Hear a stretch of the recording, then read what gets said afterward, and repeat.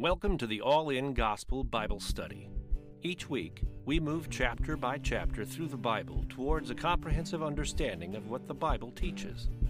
All-In Gospel is recorded live in White Bear Lake, Minnesota, featuring Dr. Sean Dickers.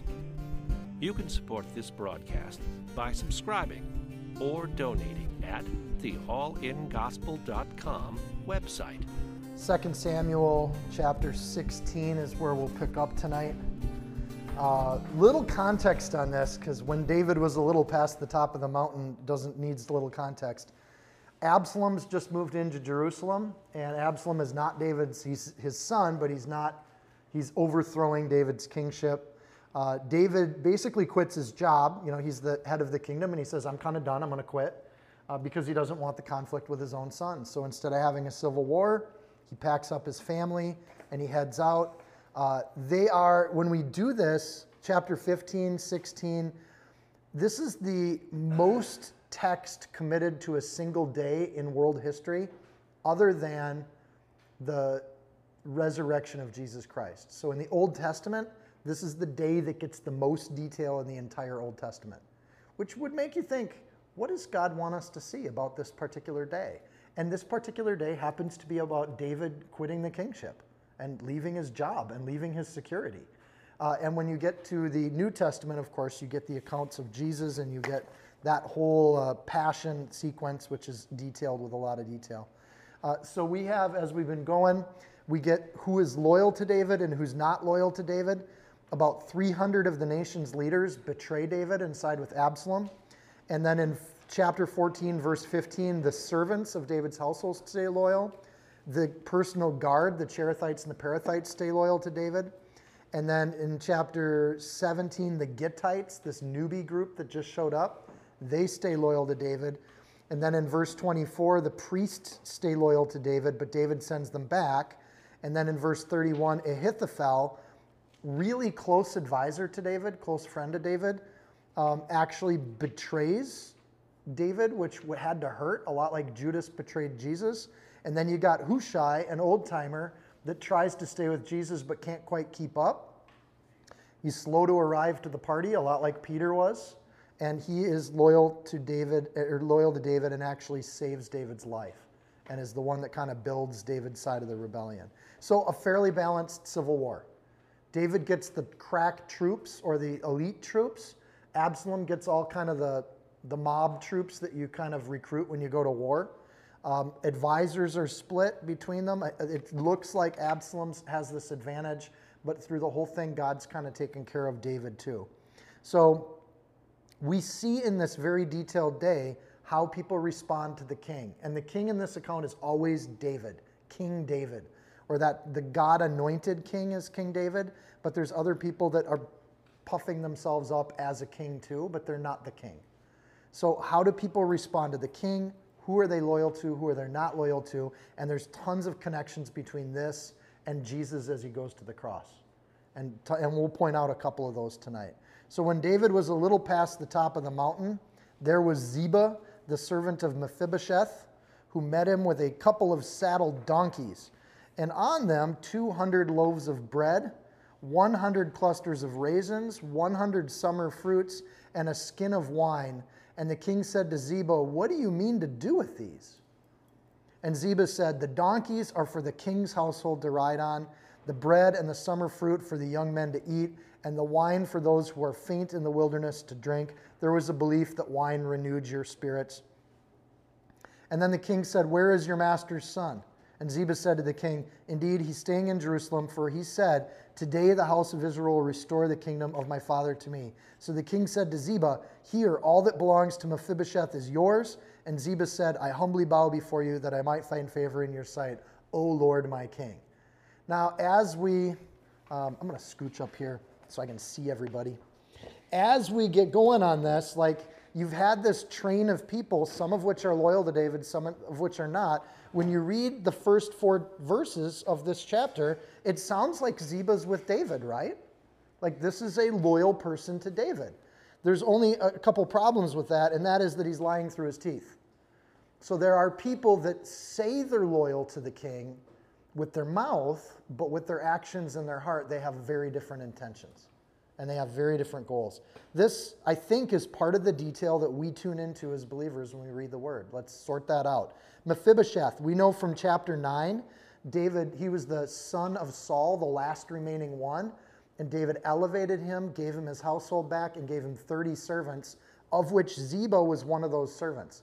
We know of Mephibosheth that he couldn't walk because his nursemaid dropped him when he was a baby, so his legs stopped working. So he was lame, he couldn't move. So as David starts moving out of Jerusalem, remember he was having dinner with Mephibosheth every night. He couldn't follow David because he couldn't walk. So Ziba steps in, takes everything he can, and basically steals from Mephibosheth and offers everything up to David. So it says he's staying in Jerusalem. Literally in the Hebrew, that means he's seated in Jerusalem. What Ziba's saying about Mephibosheth is that he is seated, or he's taken a seat in the new Absalom kingship. He's basically saying Mephibosheth has betrayed you. So this feels a lot like Ahithophel betraying David, but it's slightly different in that we'll find out later it's not true. Verse 3, Israel will restore the kingdom of my father. And so what Ziba's saying is Mephibosheth not only is betraying you, David, but he's trying to restore the household of Saul. So there's still these people that don't want David's household to win. So Ziba's getting out of there. And this gives us some hint as to what Ziba's trying to do here. If Absalom's coming in and David blessed Ziba and Mephibosheth, maybe Ziba's thinking to himself, because remember, Ziba's the one that raised his hand and pointed out where Mephibosheth was staying. So kind of betraying him in the first place. Well, he's betraying him again now. That character didn't leave Ziba. But the first time he did this, David elevated him to the head of a household. So he's thinking probably, if David's taken off and Absalom's coming in, odds are that Absalom's going to end Saul's family, because that's what kings did back then. And Absalom's a much more kind of godless king. And he's probably right in thinking that, but then he takes advantage of the situation, and instead of helping Mephibosheth, say that 3 times fast, instead of trying to help him, he actually takes off because he can't keep up. And he takes his stuff with him and gives it to David like an offering. And David kind of quickly responds to him here. So in verse 4, it looks like Ziba's being really generous. I think it's really easy to be generous with other people's money, right? It's not his stuff to give away in the first place. So then he gives the reason that I might find favor. So maybe he's hoping that David will promote him within David's household as he's leaving, and Mephibosheth just is left to die under Absalom. This is pretty nasty stuff. So it's all revealed in chapter 19. We'll get there soon, but this is an elaborate lie. Basically, Ziba left Mephibosheth in the dust, and Mephibosheth was left to, instead of having allies to help him out, he was left to try to survive on his own. Not knowing any better, David takes his word for it, and Ziba successfully uses this catastrophe for his own gain and an opportunity. Like Rahm Emanuel saying, never let a crisis go to waste. Ziba's an opportunist, and he sees this as an opportunity to make his move. And then verse 4, so the king said to Ziba, here, all that belongs to Mephibosheth is yours. This ploy actually works. So for a short time, Ziba just won the lottery. And Ziba says, I humbly bow. This is false humility. He's lying to David. When you lie to people, that's not an act of humility. It's an act of arrogance. So he lies to David, and then he fakes humility, and he steals everything and leaves Mephibosheth, basically throws him under the bus. Devious people throw people under the bus. It just happens. Heck, even godly people throw each other under the bus sometimes. But Ziba's pretty intentional about what he's doing here. Then you get another nasty situation, Shimei. Verse 5, now when King David came to Bahurim, this is leaving Jerusalem. This is still in the tribe of Benjamin's territory, but it gives us a direction. David's heading towards Jericho. So on a map, that's just the path that he's taking. In other words, David's heading right back to the territory that he lived in the wilderness back in the day. He's heading back to that area that he knows very well. There was a man from the family of the house of Saul, whose name was Shimei, the son of Gera. Coming from there, he came out, cursing continuously as he came. So this guy comes out and starts swearing at him, like, eek, and anyone that goes out to do any sort of ambassadoring for the king and doing some witnessing. Now and then you have people that like to swear and yell and get angry at you. So he comes out and he starts yelling, and then there's this really interesting passage. So this is a guy who sides with Saul. He's not a biological immediate family of Saul, but when it says family of the house of Saul, it means he's a Benjaminite. And he still, believes that Saul's the rightful king. So he makes really he takes advantage of this opportunity to curse King David because King David's at his low. So when King David's in power, this guy keeps his mouth shut. But when he seems to be beaten, this guy just jumps on the bandwagon and takes advantage of it. But it gets more than just swearing at him. Verse 6, and he threw stones at David. Now it's escalating, right? And at all the servants of King David, and at all the people and all the mighty men who were on his right hand and left. Think about when it says the mighty men, think about who this idiot is throwing rocks at, right? These are some of the best warriors in the land. They've beaten everybody around them. These are veteran, tried and true soldiers, and this guy's throwing stones at them. Also Shimei said thus when he cursed, come out, you bloodthirsty man, you rogue. And the Lord has brought upon you all the blood of the house of Saul, in whose place you have reigned, and the Lord has delivered the kingdom into the hand of Absalom your son, so now you're caught in your own evil, because you're a bloodthirsty man. Is this happening to David because the Lord is in it? Yeah. Is it because David's a bloodthirsty guy? No, that's a false accusation. It's because he killed Uriah, and he's a lustful guy, but bloodthirst isn't exactly his sin. So you would think it would be about all the wives and all the things that David actually did. But again, when evil goes after a good person, they don't care what they're going after the person with. The goal isn't just to get David out of the kingship. The goal is to utterly destroy the king. And that means a spiritual destruction. And this is how evil works. Evil's not just happy with a win. They want utter destruction and devastation to follow in their wake. And this is one of those things where people that are called into the political world, they realize that those things can happen really quickly, right? So he perceives he can get away with it, so he does. And then verse 8, the Lord has brought upon you all the blood of the house of Saul. Actually, David was really graceful with Saul's house. I mean, that was the story we just got done with Ziba, kind of a reminder. David wasn't bloodthirsty with Saul's house. The only part of Saul's house that David had the opportunity to kill, he gave grace to. And when David had the opportunity to kill Saul, he didn't and showed grace to David. The truth is, David's been graceful with Saul's family at every step of the path. So it's an utterly false accusation. Saul wrecked his own house. David didn't have anything to do with it. The leaders of Israel asked David to be king. He didn't kill anybody in Saul's family to become king. He was brought to that position. So it's funny that the enemy attacks David in an area of one of his greatest spiritual strengths. It was one of David's strengths that he showed so much grace. And that's the area that the enemy wants to go after. He doesn't go after your weak spots. He goes after the things you think or that God has blessed you with as a strong spot. It's amazing how God does that, and he's still doing it today. The very things God's blessed us with in the kingdom are the things that Satan likes to attack. The enemy loves to heckle, discourage, bring people low, especially when we're feeling low. That's when the enemy piles on. Verse 9, then Abishai, the son of Zeruiah, said to the king, this is Joab's brother, right? Why should this dead dog curse my lord to the king? Please let me go over there and take off his head. Like, David, can I go kill this guy? Like, we're sick of him. But the king said, what have I to do with you? Literally, what is this your business? Like, this isn't about you. And I'd be like, well, he's throwing stones at me too, David. You sons of Zeruiah, so let him curse, because the Lord has said to him, curse David. Who then shall say, why have you done so? It's an odd little thing that David's doing there. Let's just let him curse. We'll take that abuse because David knows he's sinned against God. David knows that the sword in his household was promised by God. And who's David to determine what that looks like? So this guy feels the need to come out and yell at us and curse us. David's like, let's just do it. Let's just let that happen. David's restraint here, frankly, and I think this is interesting, the accuser's calling him bloodthirsty, and he's got expert soldiers saying, let's go take this guy out. With a word, David could end this guy's life. And the fact that David doesn't do that is actually the very thing that proves the accuser wrong. that instead of being bloodthirsty, he shows mercy and grace when it's not deserved. Because this guy should, takes a pretty graceful person to just let this guy keep doing it when you could end him that quick. But there's just this idea. Psalm 143, verse 3, for the enemies persecuted my soul. He's crushed my life to the ground. He's made me dwell in darkness like those who've been long dead.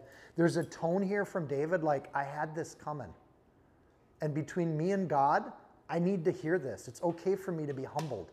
And if God sent this guy to curse me, then I need to just hear what this guy's saying. I need to realize not only am I not king, I'm actually despised for my sin, and I'm just going to hear that. It's interesting that David knows he's sinned, but at the same time, he knows God is good, and that's what helps him to endure persecution. Maybe I got the persecution coming. I have no doubt about God's being good. Therefore, I know that God will discipline his children as much as the enemy will attack me. But if the enemy attacks me, he also knows beyond a shadow of a doubt, God is his shelter and his salvation. Either God will save him or God won't. And that's not up to David. So he's still modeling this endurance to his men, this grace in the face of hate. And again, we saw David refresh himself last week. His first act of being back on his game is to endure the worst. This persecution, this hatred, his son coming to try to kill him. And in that, he starts acting like a king again. Maybe the kingship wasn't good for David. Maybe it got to his head, and he was a little too big for his britches. The pride started to kick in. This is helping him get rid of that pride. God's just doing surgery on his heart. I can't have you in the kingship for a while because you have to learn humility, right? And he got promoted pretty quick, and as he's walking away from the kingship, here we go. Being reviled, we bless, 1 Corinthians 4:12. Being persecuted, we endure. And David's just showing what that looks like. This willing acceptance of persecution mirrors what Jesus took before he went to the cross. The scorn, the mockery, the beating. And Jesus mercifully accepts that. And David said to Abishai, verse 11, and all his servants, see how my son who came from my own body seeks my life? How much more may this Benjaminite? Let him alone, let him curse, for so the Lord has ordered him. Again, a lot of the same things. If Absalom's trying to kill me, this guy's just throwing stones and kicking dirt. The bigger problem is Absalom. I got a son who wants me dead. This guy just doesn't like me. May it be that the Lord will look upon my affliction. Again, just think of the beauty of this. May it be that the Lord will look on my affliction and that the Lord will repay me with good for his cursing this day. And as David and his men went west along the road, Shimei went along the hillside opposite him and cursed as he went. And he threw stones at him and he kicked up dust. You ever been walking through dusty terrain and you're not in the head of the thing and the dust gets kicked up? This guy's purposefully kicking up the dust, so the soldiers got to breathe it as they walk. And now the king and all the people who were with him became weary, so they refreshed themselves there. Isn't that an odd end to that whole story? They're going through this process, but something in them gets refreshed, renewed. If this is as worse as it gets, we can handle this, right? So note that as he's cursing, it keeps getting bolder. He's yelling at them, he's cursing them, then he throws stones, now he's kicking dust. Again, when the enemy sees a godly man down, they just stomp even harder. Let him alone, David endures it. And I love this idea. In verse 12, it says, it may be, which is literally in the English like perhaps or maybe. Think of the submission. There's no presumption from David here. He's not presuming that God's going to put him back in the kingship. He doesn't have the book we have in front of him. For all David knows, he's done with the kingship forever. He just left his retirement fund forever. And he's going off into the unknown, but there's no entitlement with David. He doesn't assume anything of God. If God sees this persecution, he'll bless me and he'll treat us well. Maybe. But with that maybe goes maybe not. And David's willing to accept whatever God has for him because he loves God more than his own life. I'll take God over any of that. So there's this unwavering faith. And part of this, we've already seen David get refreshed once, but then at the end of 14, they refreshed themselves there with the guy yelling and screaming at him.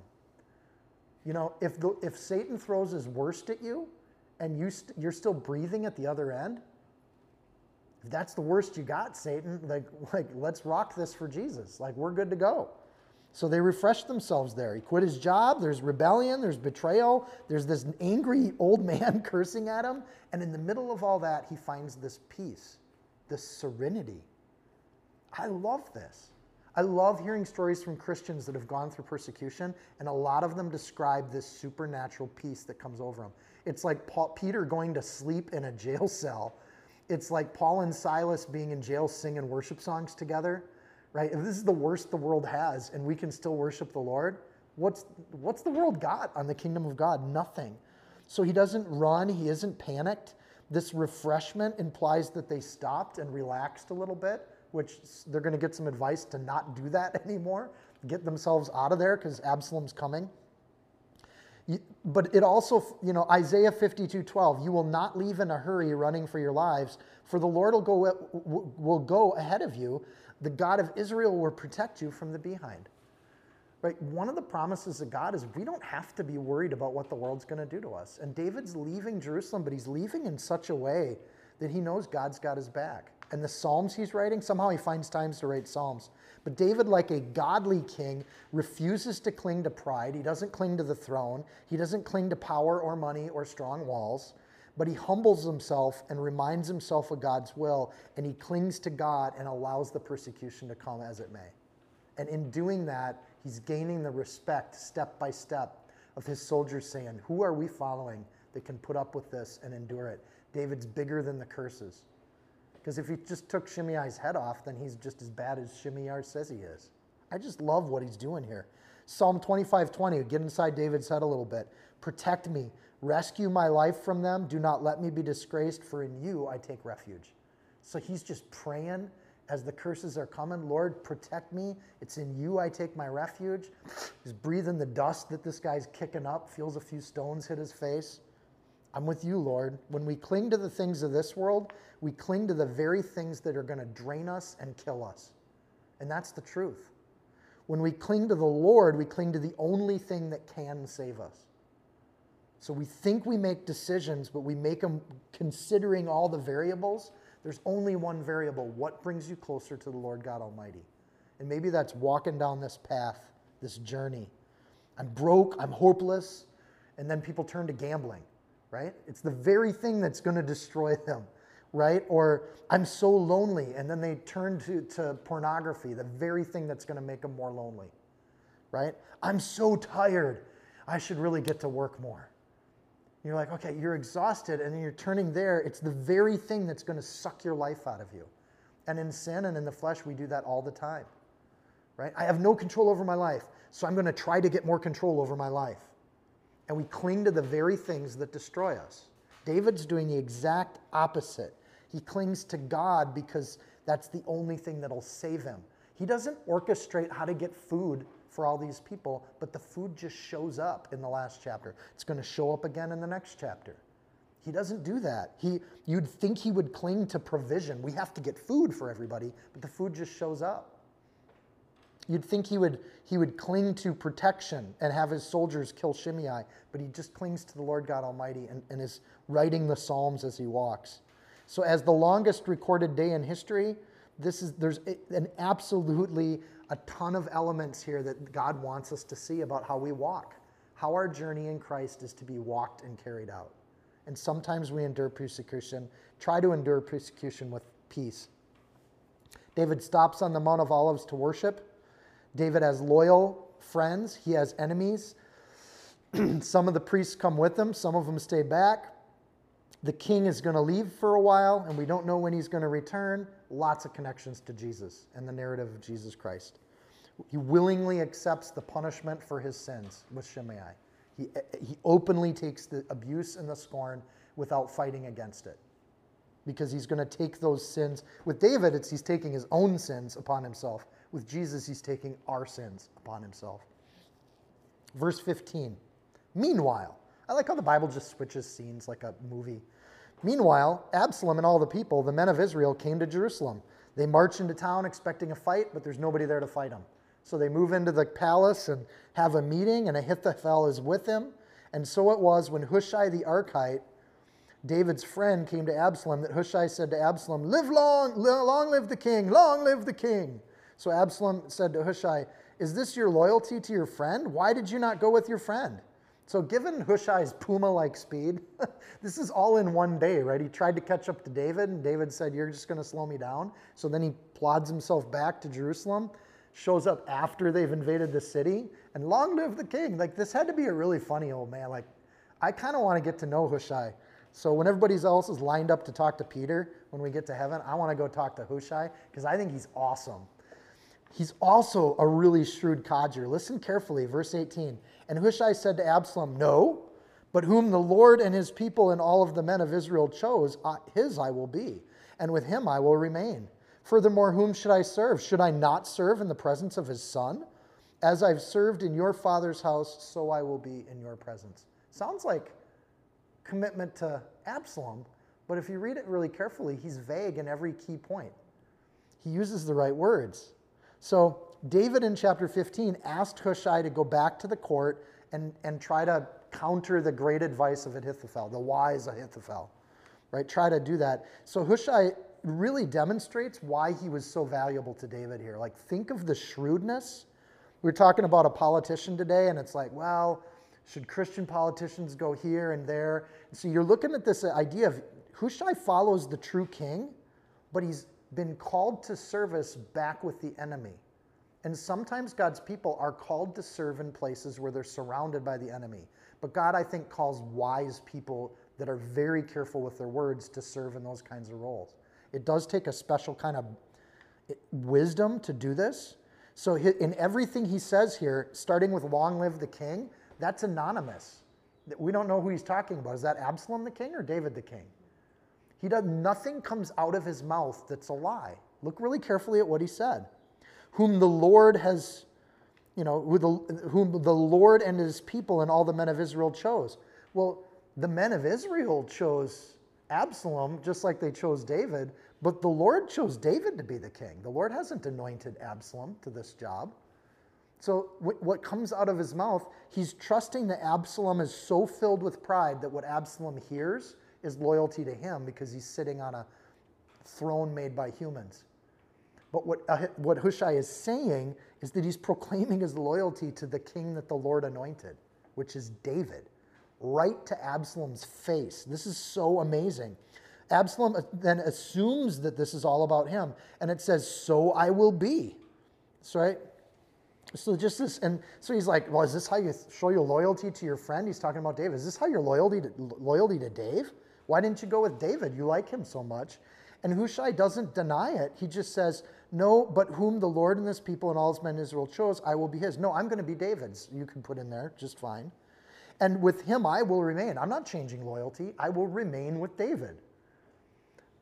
"Furthermore, whom should I serve?" This is he puts the question at Absalom. Absalom's already answered this question in his head, so he doesn't quite hear this answer, I think. "Should I not serve in the presence of his son?" Wait, so that means he's serving David, but he's doing it in the presence of David's son. But Absalom just hears, "Well, you're going to serve me now," right? "And as I have served in your father's presence, so I will be in your presence." I'm not changing anything.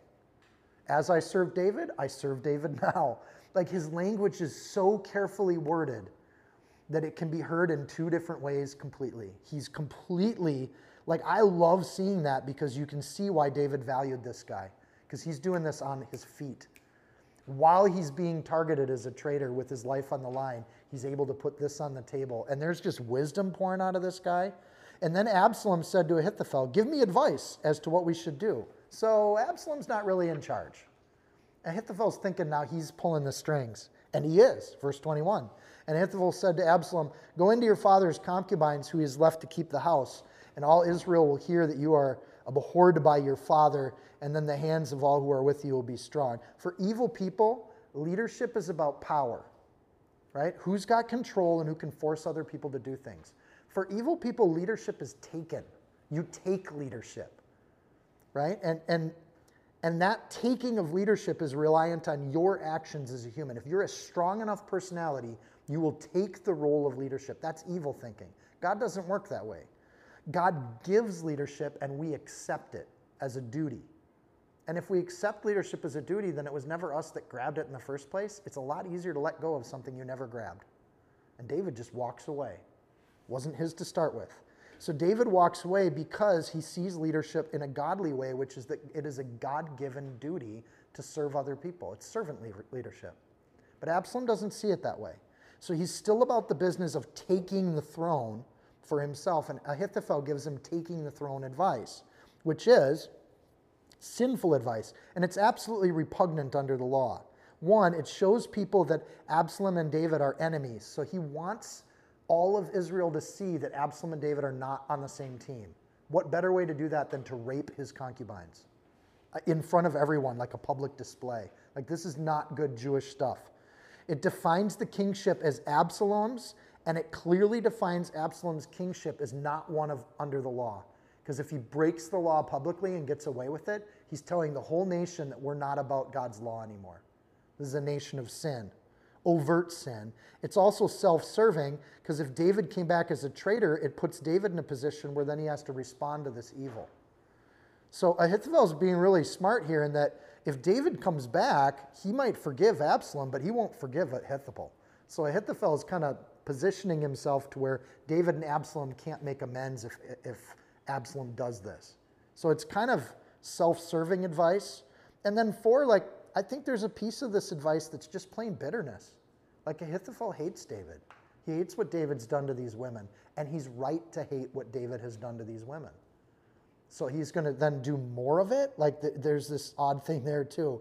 So David left these 10 women behind in 2 Samuel 15:16, and they become the target of this bitterness. But I'm sure to David, it never occurred to him that an Israelite would rape these women. Like, it's so beneath anything under the law, so repugnant, that David probably left these women to tend the house so the house didn't fall apart. And Absalom can move in and he can have the household servants maintain the house. It was kind of a gift. But to do this is a whole different thing. You're saying, why is this bad? It's a fulfillment of the prophet. Back in 2 Samuel 12, verse 11, God said this was going to happen.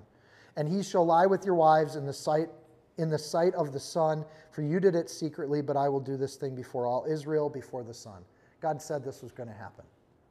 So the consequences of sin roll out, and God knew how this was going to play out, and he tells David it's going to happen. So this is also a fulfillment of prophecy. Hushai, notice on this advice is so bad because he's also showing all these semi-godly Israelites that he's not godly. That's not the way to establish godly kingship. It's horrible advice. So Hushai just stays quiet on this one. Like, you notice Hushai doesn't counter this advice. Horrible advice, you go ahead and give it. Because David prayed that the advice of Ahithophel would be confounded, and it's happening all by itself in some ways. Then in verse 22, Absalom does it. So they pitched a tent for Absalom on top of the house, and Absalom went into his father's concubines in the sight of all Israel. The advice here is to do basically what every other pagan king in that time would do. There's nothing distinctive or godly. There's nothing about serving Yahweh here. No evidence that Absalom consulted the priests or asked God's advice on this. So he makes a scene of his dominance. He shows everybody what he's doing. He thinks he's taking power out of fear and control. I think he's losing the hearts of the nation. Like, what did we just put in the kingship? It's right after election, you get done electing somebody, and you realize how bad they really are. It makes you want to vote the other way next time. Like, okay, we went a little too far on that. So it's a public show of what horrible leadership he has. It's a pretty dark day in Israel. Like, this is the kingship, really? Right? Absalom's only the third person to call himself king of Israel. So Absalom's not for the Lord. It only took 2 kings before we're forgetting about Yahweh altogether, if you even count Saul. And the fear doesn't last long. And I think this is an interesting kind of idea. The people are supposed to fear Absalom, but fear doesn't endure very long, because when the bomb lands and it misses you, you're not as scared of the bomb next time. There's really cool studies of the German bombing of London in World War II. And they estimated before the war started, they had studies, in a 1919 study by Trotter said, if the Germans start to bomb us, we're going to lose 600,000 people in this country. So we have to think about safety. And they were building underground shelters in Britain way before. There was this fear in Britain of the bombs. Before one was ever dropped, the fear had spread. The Blitzkrieg was taking over entire countries in 2 or 3 days across Europe. The Nazis were moving fast and hard, and the fear is part of what helped them take over the country. Nobody fought them. So Britain was getting ready for this, and the fear was spreading. But then they studied afterwards. This is a study by O'Brien in 1955, right after the World War II. Not only did they not have 600,000 people die from the German bombings, they only had 80,000, and that's still tragic. But when the government says 500,000 people are going to die, and you go about and do your day-to-day work, I mean, World War II was not a short war, right? 7 years of battle. And a large part of that, London had bombs every other day coming from Germany until they could start to beat them in the air. But what happened is the opposite of what the scientists thought would happen. They thought everybody should hide out in shelters and literally wear masks. Like, the parallels are pretty obvious. But after like a year, people stopped wearing the masks because they realized if a bomb's gonna hit me, I'm gonna die. What good does a mask do? Well, they thought there'd be all these chemical wars that would come through, so they issued everyone in Britain a mask, and at the beginning of the war, 75% of the people would wear their masks or have their masks on hand. By the end of the war, barely 5% of the people by 1940 carried their masks with them, because at some point, I'm not going to live under fear. And psychologically, the opposite also happened. When the Blitz hit the London Home Office, it was reported that there was no evidence of a large proportion of people anywhere. People actually responded to the bombs because when they heard the sirens, they simply went into a shelter. When the sirens went off, they kept walking to their job. And they just went on with life. And what happened throughout the course of the war is the British people, not only did they not lose industrial production, like they thought when these bombs hit, everybody's going to stop going to work. They stopped going to work for like a day. And the end reports of the war is that the impact on factory production in the UK over World War II was the same as an Easter weekend when people don't go to work for a few days.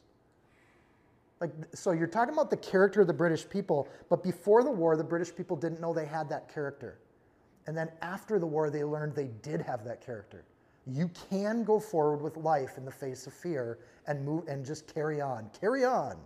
Right? And the British got this reputation of this resilient, resolved people that they're going to fight against evil, and that if they got to die, they got to die. But they're going to fight evil no matter what. Good people prove in the times that are harsh that they are resilient against any threat from the enemy, that fear does not win with good people. And if you want to find out who the good people are, put them under persecution. And you'll see who has that backbone and that strength. When evil thinks it's won, like Absalom, they think they can do the worst of atrocities to humanity, and they think that's going to help them get their prominence, but it only solidifies that the good people of the world say, enough, we're done with this. And so David doesn't know it because he's out going to the wilderness, but all the people in Jerusalem are starting to realize what they got with Absalom. And suddenly the fear that he thinks he's incurring in the folks, we're going to find out later, those folks are ready to bring David back. Only this time they know what they're getting when they get a godly king. A regard for goodness goes up when evil thinks it's winning. And it's exciting if you trust that God's in control of it all. Evil inadvertently wakes up the decent folks of the world. And in doing that, evil defeats itself. They thought they beat Jesus. They just created an opportunity for resurrection in an entirely new covenant. It didn't work. They think Jesus is dead, and they lock up the tomb, and they get it all protected from the outside. They don't even think there might be a force from the inside that would blow the tomb away. And the tomb gets opened. The advice from Ahithophel is foolish, and it's immoral. Leviticus 20, verse 11, if a man sleeps with his father's wife, he's dishonored his father. Both the man and the woman must be put to death. Their blood will be on their own heads. Like Absalom just breaks the law, and that's an odd law to have in the law, by the way, but it seems to be fitting that we get an example of it here in 2 Samuel. It shows Absalom for who he is. Verse 23, now the advice of Ahithophel which he gave in those days was as if one had inquired at the oracle of God. So was all the advice of Ahithophel, both with David and Absalom. That's a really ironic statement to put in here. And I love that the Bible, the key words there are as if. When Ahithophel gave advice, he was talking like he knew everything. Like he had this pride, and it was as if God was speaking itself. And you've met people like that. You ask them for advice, and they give it, and they're so full of themselves. I'm one of these people, I think, sometimes. But the humility isn't there. So the advice of Ahithophel, both with David and Absalom, he has a good reputation, even if it's, in this case, being confounded. And bitterness in Ahithophel turns even the wisest of people into fools. And his advice starts to turn foolish. David prayed for this back in 2 Samuel 15, verse 31, and the answer to prayer is happening even though David doesn't see the answer to prayer happening. He hears about it later. So the advice of Ahithophel keeps coming. 2 Samuel chapter 17. Moreover, Ahithophel said to Absalom, "Now let me choose 12,000 men, and I will arise and pursue David tonight. And I will come upon him while he is weary and weak, and make him afraid, and all the people who are with him will flee, and I will strike only the king." Yeah, right. "Then I will bring back all the people to you, and when all return except the man whom you seek, and all the people will be at peace." And the saying pleased Absalom and all the elders of Israel. Ooh, that's a good idea. That's a very good idea. Actually, it's a pretty good idea. If you want to knock out David, today is the day to knock out David. Notice that Ahithophel's advice is really about him. I will strike. Ahithophel's going to be the champion here. Look at how he puts himself in the position of the hero. Who should lead the armies of the kingdom? The king. But Ahithophel's advice is, let me lead the armies of the kingdom. What's Ahithophel plotting here exactly? So this plan puts him in the position of the king. So even as a grandpa, Ahithophel, like they're having babies at age 20, like he's in his prime in all likelihood here. He's ready to lead armies. He's a vibrant guy. Hushai stays quiet for the moment. He doesn't insert himself. Chasing after David may or may not be a great idea, because isn't David in the same spot where he evaded Saul for 3 years? Is this a really good idea to attack David on his grounds?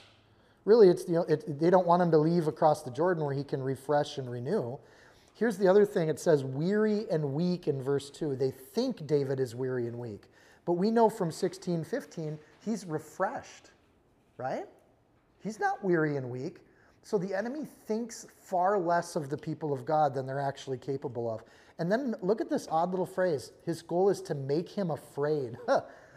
So they assume that David's going to be afraid of them? Really?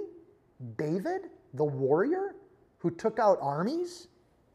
That's a pretty big assumption that they're going to be scared of you. Why are they going to be scared of him? Because he's got so many people? Well, Saul had a lot of people too. And David stuck with the Lord. They don't know that David's refreshed himself in the Spirit.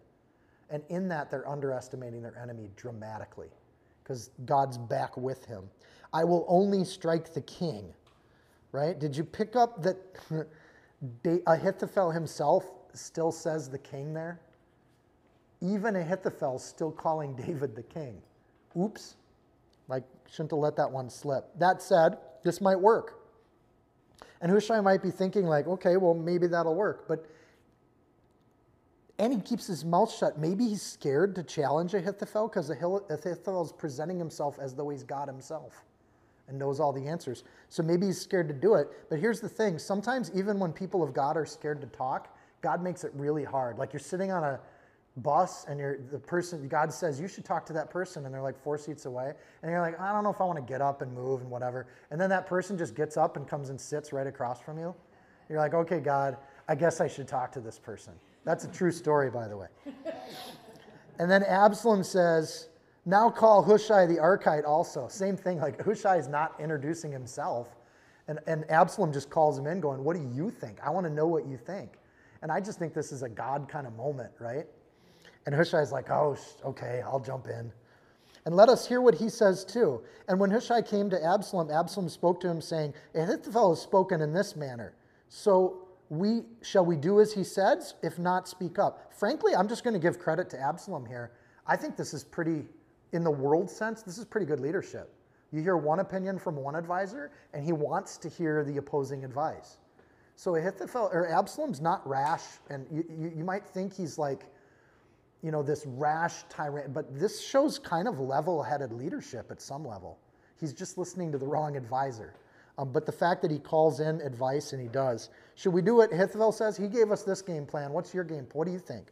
So Hushai says to Absalom, the advice that Ahithophel has given you is not good at this time. Like, let's not beat around the bush. His advice sucks. I love this. For, said Hushai, you know your father and his men, that they are mighty men. They are enraged in their minds like a bear robbed of her cubs in the field, and your father is a man of war and will not camp with the people. Do you think your dad is stupid, Absalom? Is anything about what you know about your dad, do you really think he's going to put himself in a vulnerable position?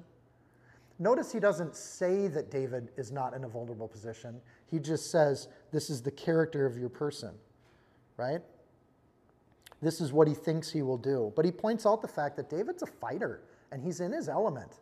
You really want to go out and go after his bear cubs right now? How do you think that's going to go?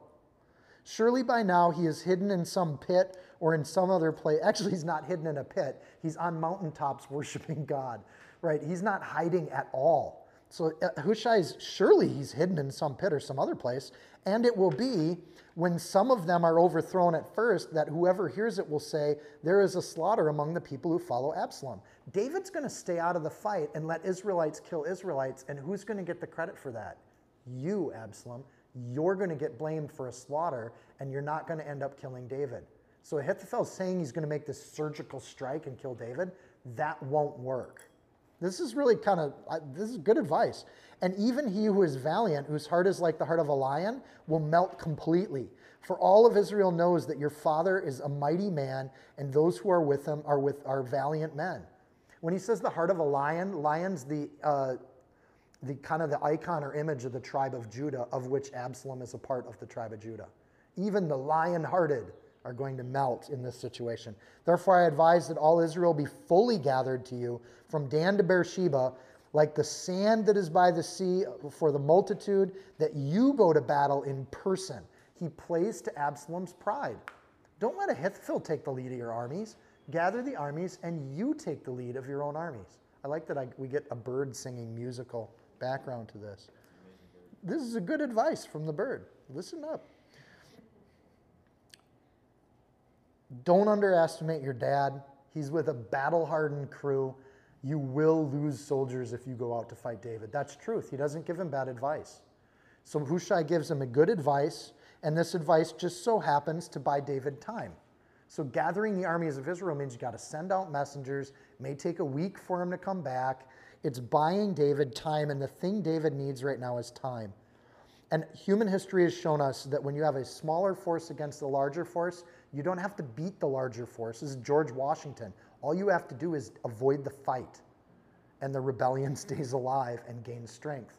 You don't have to beat them, you just have to survive. So this is what Hushai's doing. He's buying him time. If you go after the godly, it's going to backfire. The other thing is this advice to gather troops from all over Israel. Drafts and conscription are never popular policies. Any king or government that has to do this, you're losing the hearts of the people. Fight your own battles. So he's advising a fight. He's not playing against that, but he knows who has the advantage in a fight, and he knows that David needs time more than anything else right now. And he gives him that time. All of this because David was smart enough to send Hushai back to the court. And he didn't just give up on the government that was taking over. He still kept a finger on the pulse of things. And he sent the right person back at the right time. I think this was Holy Spirit inspired because Hushai saves David's life right now at this moment with this advice. Verse 12, so we will come upon him in some place where he might be found, and we will fall on him as the dew falls on the ground, and him and all of the men who are with him there shall not be left so much as one. We're going to kill the whole rebellion. Moreover, if he's withdrawn into a city, then all of Israel shall bring ropes to the city that we will pull it into the river until there's not one small stone found there. If you get this many people, we can literally move cities to get David, right?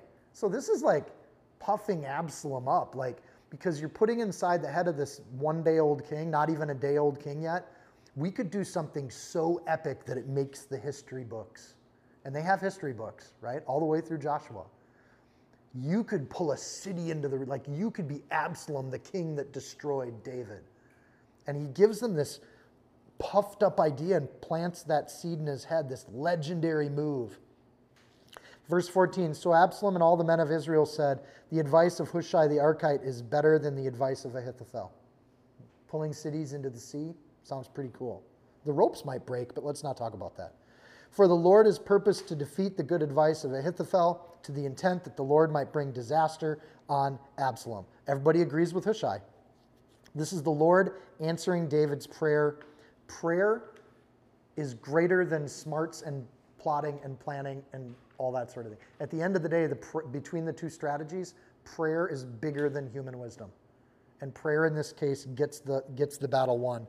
So God's on his throne. He's still running things. Even when David thinks he's down, God's working to bless him. Here's the thing. God's going to discipline David, but he still loves David. People really struggle with the idea that God could do things that are disciplinary in our lives, but that he still loves us. And the reason he's disciplining David isn't to destroy him. Absalom wants to destroy David. That's not God's goal. God's plan isn't to destroy his chosen servant. But he is letting him get disciplined by Shimei, and then he's confounding Absalom at the very same day. At the same time we go through trials, God's also preparing our victories. Same time, same God. Same fatherly love. Sometimes the discipline's necessary. So the Lord has purposed, gets used there in verse 14. The Lord has purposed to defeat the good advice of Ahithophel, because that's not part of God's plan. If it's not part of God's plan, don't worry about it. Psalm 138:7, though I'm surrounded by troubles, you will protect me from the anger of my enemies. You reach out your hand, and the power of your right hand saves me. By the way, Jesus is said to have gone up to be the right hand of God. Literally, David's basically, eternally speaking, he's saying, the power of Jesus will save me, the right hand of God. The Lord gives here this discipline, and he does it the right way, and he also protects David and does it perfectly. Then Hushai said to Zadok and Abiathar the priests, David had also sent them back to the city last week, thus and so, this is all the stuff that happened. Ahithophel advised Absalom and the elders of Israel, and thus and so I have advised. Now therefore send quickly and tell David, saying, do not spend this night in the plains of the wilderness, but speedily cross over, lest the king and all the people who are with him be swallowed up. Stop worshiping the Lord, David, and move your people. Right? It's time to scooch. This is all happening the same day. This is the network that David hoped to set up, and that network starts operating within a day. The sons of Zadok, by the way, are doing their job. Now Jonathan and Ahimaaz, the sons of Zadok, stayed in Rogel, for they dared not be seen coming into the city. So a female servant would come and tell them, and they would go tell the King David. Nevertheless, a lad saw them, a young man saw them, and told Absalom.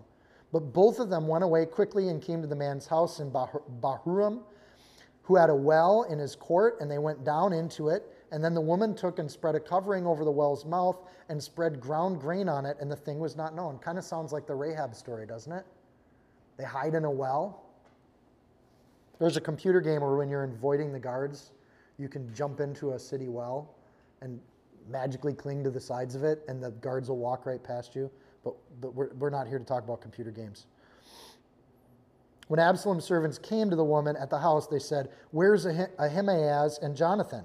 So the woman said to them, they've gone over to the water brook. And when they went and searched, they could not find them, and they returned to Jerusalem. All of this is God's kind of plan here. I think it's really interesting how God's doing this.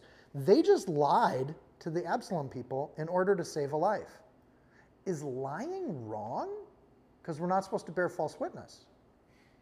Right? That's a really oh wait, what's going on? Part of the things that Jews would teach their children when they went through the Old Testament is that the law is to be applied with common sense. And the law is to be applied in situations where we know God's will, right? So there's differences and nuances to the law in all these different situations. So this makes a great teaching material for rabbis and little Jewish kids trying to figure this out. She hides them under an oppressive regime, and God uses this to guard the lives of his servants. The Holocaust, and when you look at the stories of the Germans hiding out during World War II, very similar stories.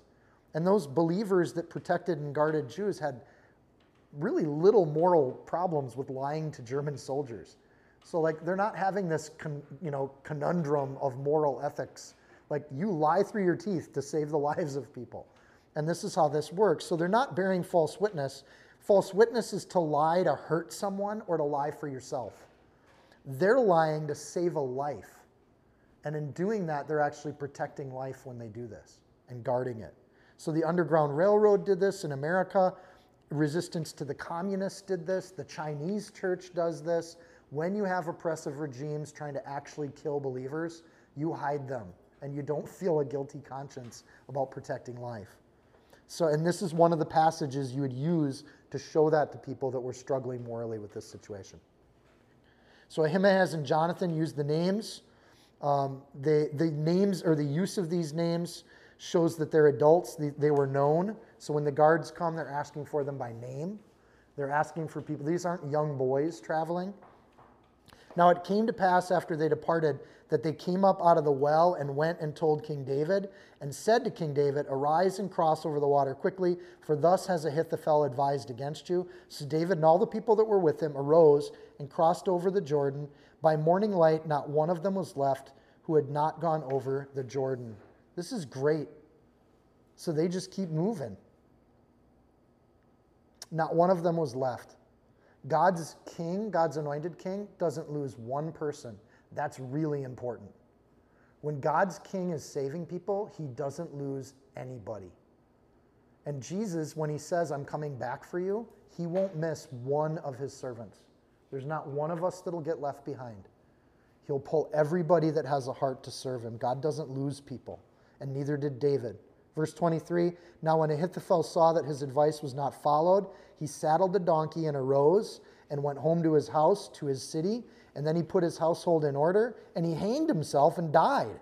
And he was buried in his father's tomb. Wait, what? What did Ahithophel just do? Why did Ahithophel kill himself? Did he have hurt feelings? Like, what's going on here? Ahithophel, remember, proposed to Absalom that he become the champion of the nation. And when he listens to Hushai's advice, Ahithophel realizes he made the wrong choice. Absalom's not going to promote him. He's not going to be elevated under the rule of Absalom. So this guy in pride is in this spot, and when he follows, Ahithophel's a smart guy, like that. We've been told that. So when Ahithophel sees that Absalom follows Hushai's advice, Ahithophel's got to be completely frustrated because he knows David's going to win. And when David wins, guess who's on the bad end of that recovery? So Ahithophel, I think, is seeing what's going to happen. He realizes that his betrayal of David was an absolute mistake, and he betrayed the wrong guy on behalf of somebody that doesn't care about him. Sounds a lot like Judas, who also hung himself after he realized he made a bad choice and he betrayed the true king. So this dance with the devil, it's a losing game, right? The opportunity of win shows up, but then when things play out, you realize that the thief comes not but for to steal, kill, and destroy, John 10:10. And I think Ahithophel just saw that. Not only am I not going to win, this is going to come back and destroy me. So he kills himself. I don't know. It doesn't say why he killed himself other than that he did, and he gets buried. It's interesting that he puts his house in order. Like, that's not just like, this is a thoughtful decision that he made. Like, it's an odd thing that he would put everything in order before he does this cowardly thing. By the way, suicide is murder. You're taking a life that isn't yours to take. If you belong to God, it's not your decision to make. Matthew 7:24, therefore, whoever hears these sayings of mine and does them, I will liken him to a wise man who built his house on the rock. Ahithophel did not build his house on the rock, and when things go bad, it all falls apart. When things go bad for David, it doesn't fall apart. He just worships the Lord. Now I got more time to write songs. And he starts producing psalms like all over the place right now. But when things go bad for Ahithophel, like it's a pretty bad fall and there's no foundation under him. Another comparison to Jesus. Verse 24, then David went to Mahanaim, and Absalom crossed over the Jordan, and he and all the men of Israel with him, and Absalom made Amasa the captain of his army instead of Joab. Joab is with David right now. This Amasa was the son of a man whose name was Jithra, an Israelite, who had gone out into Abigail, the daughter of Nahash, sister of Zeruiah, Joab's mother. So Israel and Absalom encamped them in the land of Gilead. Paul, God put these verses in here just for you. right? You can figure all this out and tell me if I got it wrong, but if you unpack all those names and undo it, Amasa is David's nephew. And he's Absalom's cousin, and he's Joab's cousin. But I'm going to let Paul work on that one, but I think that's how that works out.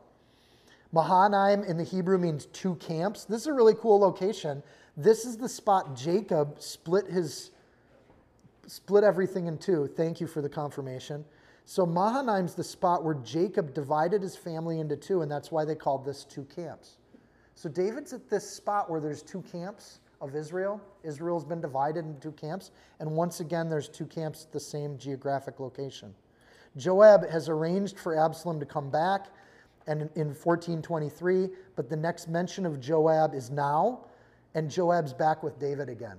So I think Joab realized, a lot like Peter, that he had betrayed his king, and then he reconciled himself back to the king. Ahithophel betrays his king and commits suicide. So just like Peter and Judas with Jesus, there's two characters that both kind of betray the king, and they take very, very different paths. So Amasa's the king of one army. Joab's going to be leading parts of David's army as we come back. And you got this civil war between these two. But you got to know that between Amasa and Joab, probably some pretty hard feelings right now. Same biological family taking two different sides of a civil war. So chapter 18, verse 2 is where I get that Joab's sticking with David. Unlike Ahithophel, he realizes his mistake and he amends it. And then we get to verse 27. Now it happened when David had come to Mahanaim that Shobi, the son of Nahash, born from Rabbah, and the people of Ammon, those are not Israelites. These are like other nations are coming to help him. Machir, the son of Amiel from Lodebar, and Barzillai, the Gileadite from Rogelem. They brought beds and basins, earthen vessels, wheat, barley, flour, parched grain, beans, lentils, and parched seeds, like some cashews, honey, curds, sheep, and cheese of the herd. They brought cheese. Like, this is a feast. This isn't trail food. This is like a meal for David and his people who were with him to eat, for they said, the people are hungry and weary and thirsty in the wilderness. Remember, Ahithophel told Absalom the people are going to be hungry and weary. He has no idea where David's getting his help from. This is so amazing. Second account, back in chapter 16, verse 1, Ziba brought all that food. Now his friends, his true friends, are showing up out of the woodwork. They got food for him. Genesis 32, Jacob is met by angels at this same spot. David comes here and he's met by these people that are acting like angels. Same spot. Shobi of Ammon. We got to remember David's fair dealing with the Ammonites, right? He wasn't bloodthirsty, what he was accused of. And because he wasn't bloodthirsty, these people are ready to give David this amazing gift when there's nothing, no gain in it for them at all. They're siding with the losing party from their point of view. Otherwise, these people are nameless, just three people that came out of nowhere, and they go back into the nether after this passage. But David had friends, even coming from non-Israelite places, that were there to help him. What a beautiful thing that God's people get help from all over the place. It's just wonderful. Psalm 23, verse 4, David writes, Yea, though I walk through the valley of the shadow of death, I will fear no evil, for you are with me. Your rod and your staff, they comfort me. You prepare a table before me in the presence of my enemies. You anoint my head with oil. My cup runneth over with honey and lentil, right? David's just right, like he's getting like, God, you're so good. The world thinks I'm going through disaster, but I'm going through total revival. And look at this. I'm on the run. Everybody thinks we're dead meat, and you just got lamb meat. We get to have a feast in the face of all this. Absalom thinks he's weak and weary. What he doesn't realize is they are seeing the power of God every moment that they're doing the right thing. It looks like David's quitting his job as king and everything's going to be a disaster, and the exact opposite happens. Because David honors God, God blesses him. And this isn't like, oh, if I just do stupid things, God will bless me. It's not that. He's doing what God has called him to do. He's not going to kill other Israelites. Now, David is he's far from alone. He's far from weak. He's far from weary. He's bent, but he's not broken. He's crushed, but he's not ended. He's in panic. Is he scared? Is he angry? Remember, Ahithophel said, and we'll make him scared. He's not scared at all. What Absalom's going to run into is a strong nation of Israel, not a weak one. Psalm 3, verse 1, a psalm of David when he fled Absalom, his son. It's actually in the title. Lord, how they've increased who trouble me. Many are they who rise up against me. Many are they who say of me, there is no help for him in God, Selah. But you, O Lord, are a shield for me, my glory and the one who lifts up my head. I cried to the Lord with my voice, and he heard me from his holy hill, Selah, probably the hill of Gethsemane. I lay down and I slept, like Peter in a jail cell. I awoke, for the Lord sustained me. I will not be afraid of 10,000s of people who have set themselves against me all around. Arise, O Lord, and save me, O my God. For you have struck all my enemies on the cheekbone. You punched them in the face. You've broken the teeth of the ungodly. Salvation belongs to the Lord. Your blessing is upon your people, Selah. That's what he's writing on paper while he's being chased by his own son. And I love the graphic, like, you've broken their teeth. They're saying all these bad things, and God's going to break their teeth. David doesn't have to. David still says, your people. He knows these aren't his people. They're God's people. His perspective as a king has come back. The blessing has shifted, a lot like Jesus shifted the blessing of the church, like God shifted the blessing from Esau to Jacob. David's writing that the blessing is shifting from the human throne of Jerusalem back to the followers of the true and anointed king. There's a new little Israel being birthed out in the wilderness right now. And they get stopped to be refreshed. He's renewing at every stop. He stops to watch his people, chapter 15, verse 17. He stops to worship, 15, verse 32. This renewal of the kingdom keeps going. He stops and they're refreshed, 16, verse 14. And now he's stopping to eat, verse 29. We're going to have a meal prepared in the presence of our enemies. Isn't that how our God works? God's people are never abandoned in their hour of need. In the worst hours of need, we're free to let God defend us. And that's the best part about being in need. God actually can provide. He meets the sweet, good, gracious people of God, and he meets them even in the wilderness because they're God's people. He doesn't leave them and he doesn't abandon them and he never forsakes them. Luke 17:33, whoever seeks to save his life is going to lose it. You're going after the very things that are going to destroy you. Whoever loses his life for my sake will preserve it. That's the truth. And David doesn't need to cling to a kingship. In fact, it's the letting go of the kingship that makes him a real king because he's letting God be the king in his life. If there's a throne to be had, God can put him on it. And if God doesn't want him on the throne, David's okay. He's okay with being a king. He's okay with being on the run. He's lived both ways, and he lets go and he lets God. And he lives his life that way. He knows Jesus, so he knows peace. And if there's no Jesus, then there's no peace. You've seen the t-shirt. You own the t-shirt. We can do the same thing. When we live for God, God provides for us. And as a people of God, we never need to be fearful that we have to worry about what's happening tomorrow. Let tomorrow worry about itself. It has its own worries. But we know God can protect us in all situations. When we scrape and we plan and we plot and we aspire and we cling to things and we fight for positions, the world can take that away in a day. When we let God rule our lives, they can't ever take that away. It's so powerful and so rooted. And the world has nothing to offer us at the other end. God has eternity to offer us. The trade is so worth it. Don't worry. Amen? Dear Lord, we thank you. We thank you for these words. We thank you for David. We thank you that he repented, that he came back to you, Lord. His story did not end in failure. It ends in victory. Lord, we thank you for David as a man of God that seeks after you like a man with your own heart. And Lord, we can learn from that. I love, Lord, that we don't read legends with untouchable heroes. We read histories, Lord, with very, very human people in them that make human mistakes. We thank you for Hushai. We can't wait to meet him in heaven. What a cool guy. We just thank you for his wisdom, his shrewdness that you blessed him with. We thank you for the stories of the Old Testament in which we can see images of Jesus all over the place. We thank you that when Jesus came, it was a perfect glove-like fit with everything you predicted in the Old Testament. With every story in the Old Testament, we see reflections and mirrors of God. And that's the story of resurrection. We thank you for your Son, for the gift that he gave on the cross. And Lord, renew our spirits today, even if there's people in this room that are going through trials.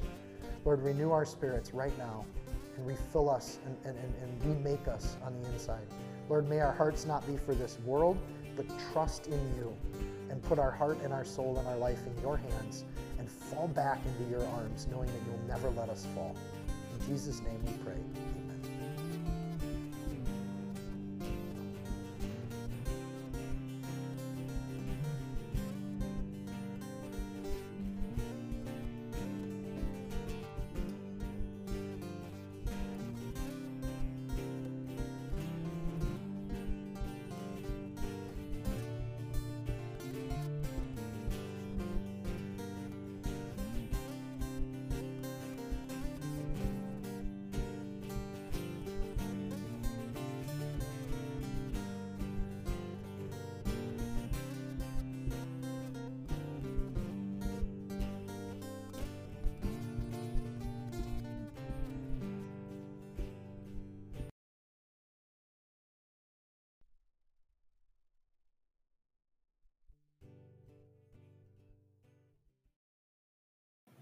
If you found this teaching helpful, insightful, you can support this podcast by sharing it with a friend. Screenshot it, tag it, post it on your social media.